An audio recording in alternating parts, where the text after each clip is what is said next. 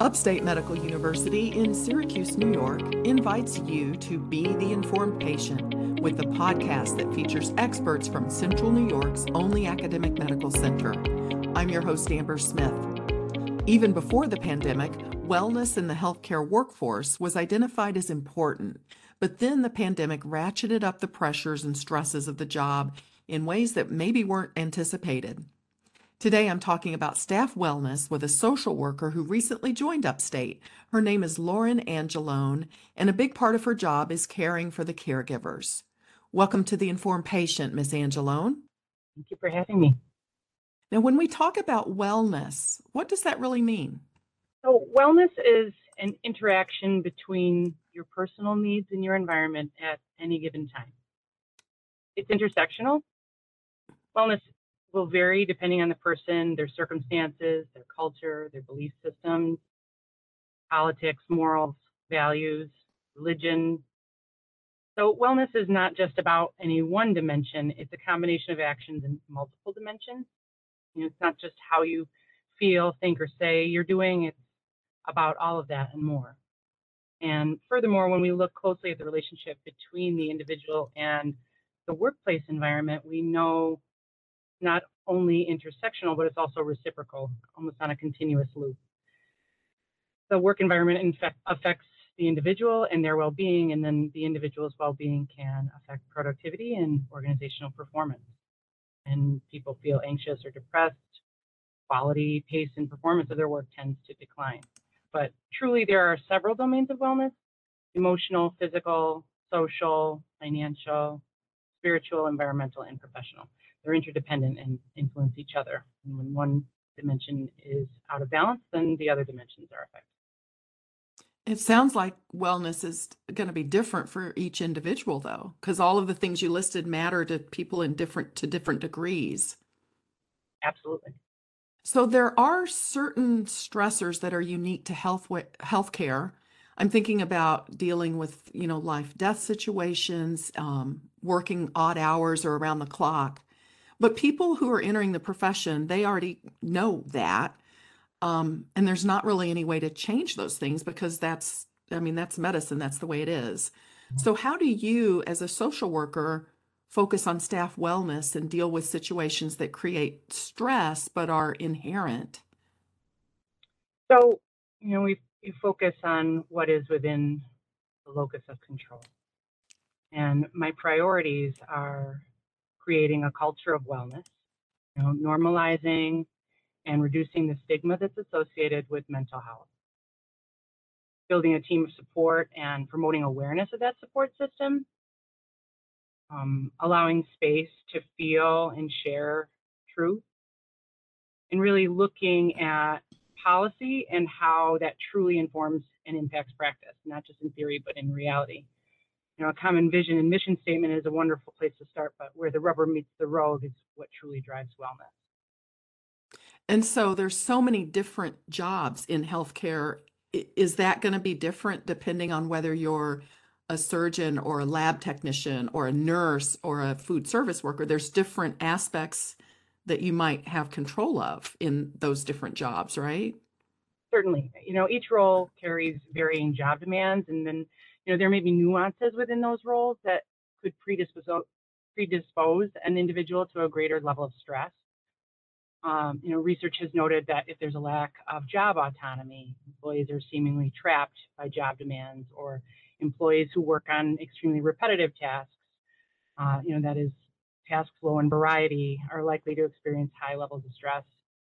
Research has also shown that role ambiguity, like lack of clarity, certainty, or predictability one expects from a job, conflict and overload, they're all closely related to high intensity of individual stress and low work contentment, low trust, and low self-worth.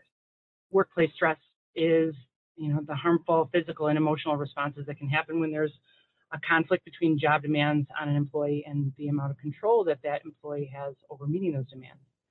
When we understand that the concept of stress as an intersection between environmental variables and how they're interpreted by the individual, we realize that stress is not just inherently based on the role itself, but also the perception of that stress. So wellness is not just different for different jobs, it's different for individual perceptions.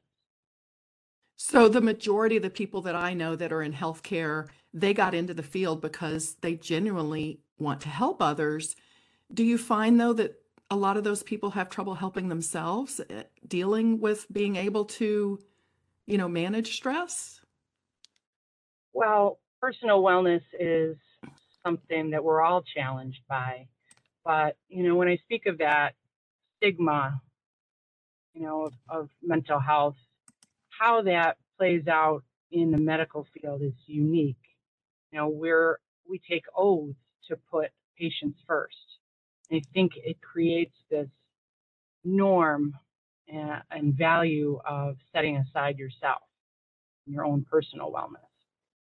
So I think that, and not only that, there's this culture in the medical world of relentless perseverance. It's often a desensitization of humanity because, how else can we cope with the volume of demand? We can't fall apart because we're needed to do our jobs in the very next moment in the room down the hall.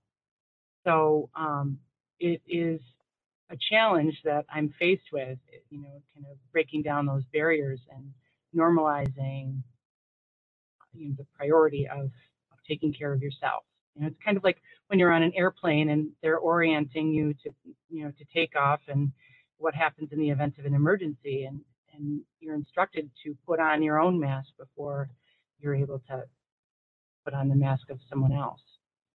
This is Upstate's The Informed Patient Podcast. I'm your host, Amber Smith. I'm talking with Lauren Angelone. She's a social worker at Upstate, and her focus is on staff wellness. Can you talk about some of the initiatives that hospitals and healthcare organizations have tried in recent years to help promote well-being and resilience in healthcare workers, which have worked well? Well, there seems to be some common themes, and I think we actually do a lot of it right here at Upstate. These practices include improving input, engaging frontline healthcare professionals to identify system issues and empowering them to develop and implement solutions. Here at Upstate, we call that shared governance, engaging the frontline team into the role of leading practice excellence. Also by increasing recognition, appreciating and rewarding employees for heroic or above and beyond acts that they do on a daily basis as part of their jobs. Here we have the Daisy Awards and STARS recognition. Cultivating a sense of community, having peer support and mentorship.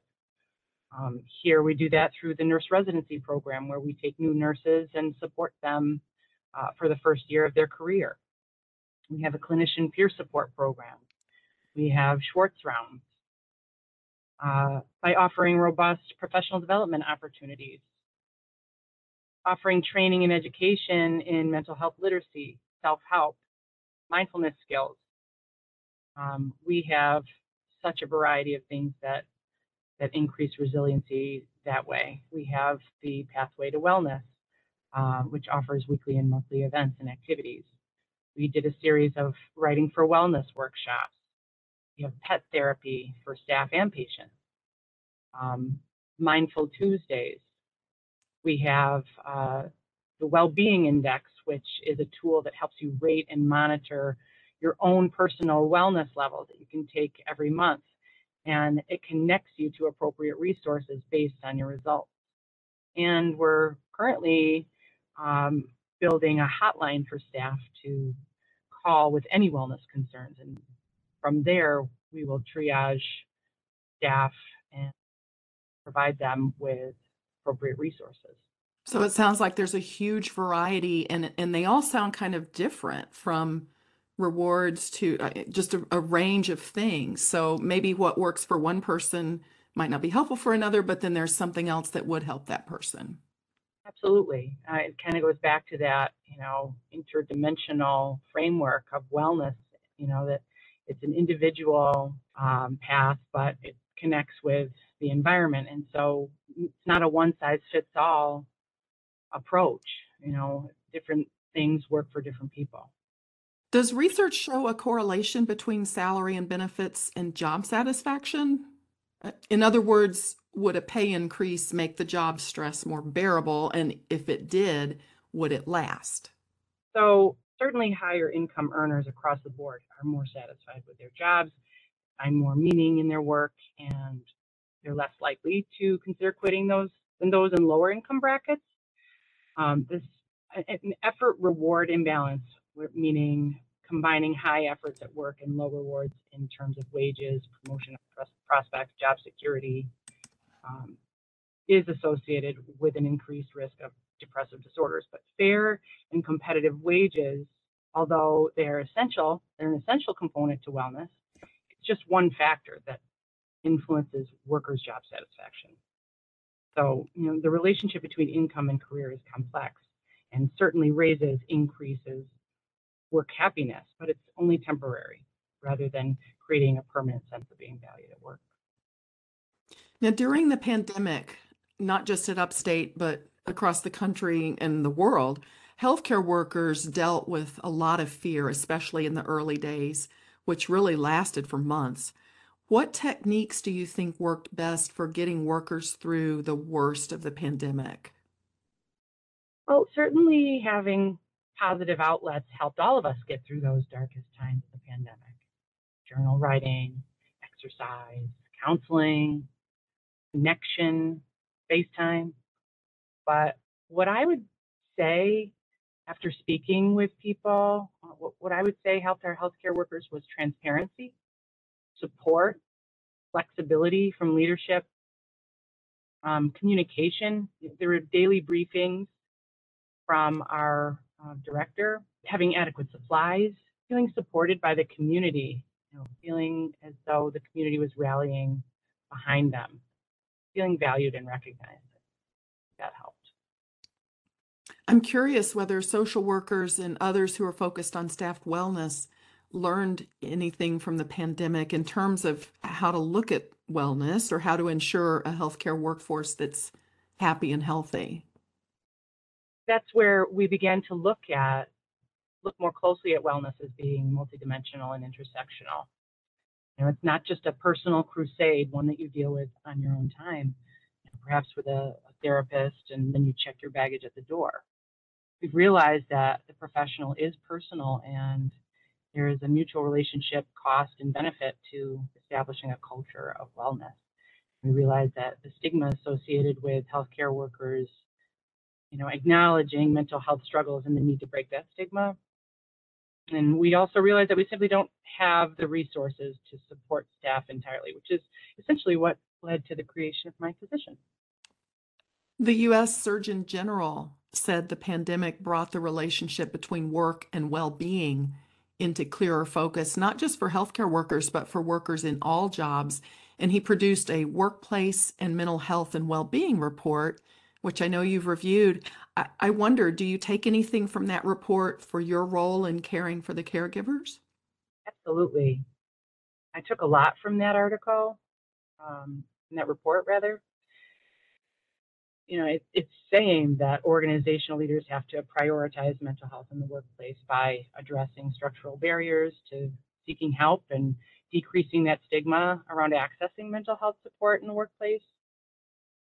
Encourages organizations to invest in workplace well-being, as well as local organizations and community development, and the suggestion that that can turn into the development of a happier and healthier, more productive workforce and contribute to the success and economic well-being of an organization. But something in particular stood out to me. They conducted a national survey, and 84 of the respondents said that their workplace conditions had contributed to at least one mental health challenge, and that 81% of workers would be looking for workplaces that support mental health in the future. So what I took from that report is that I'm not only needed, but I'm wanted. Yeah, it sounds like this is important to workers. Well, thank you so much for making time for this interview, Ms. Angelone. Thank you again for having me, Amber. I appreciate it. My guest has been social worker Lauren Angelone from Upstate Medical University.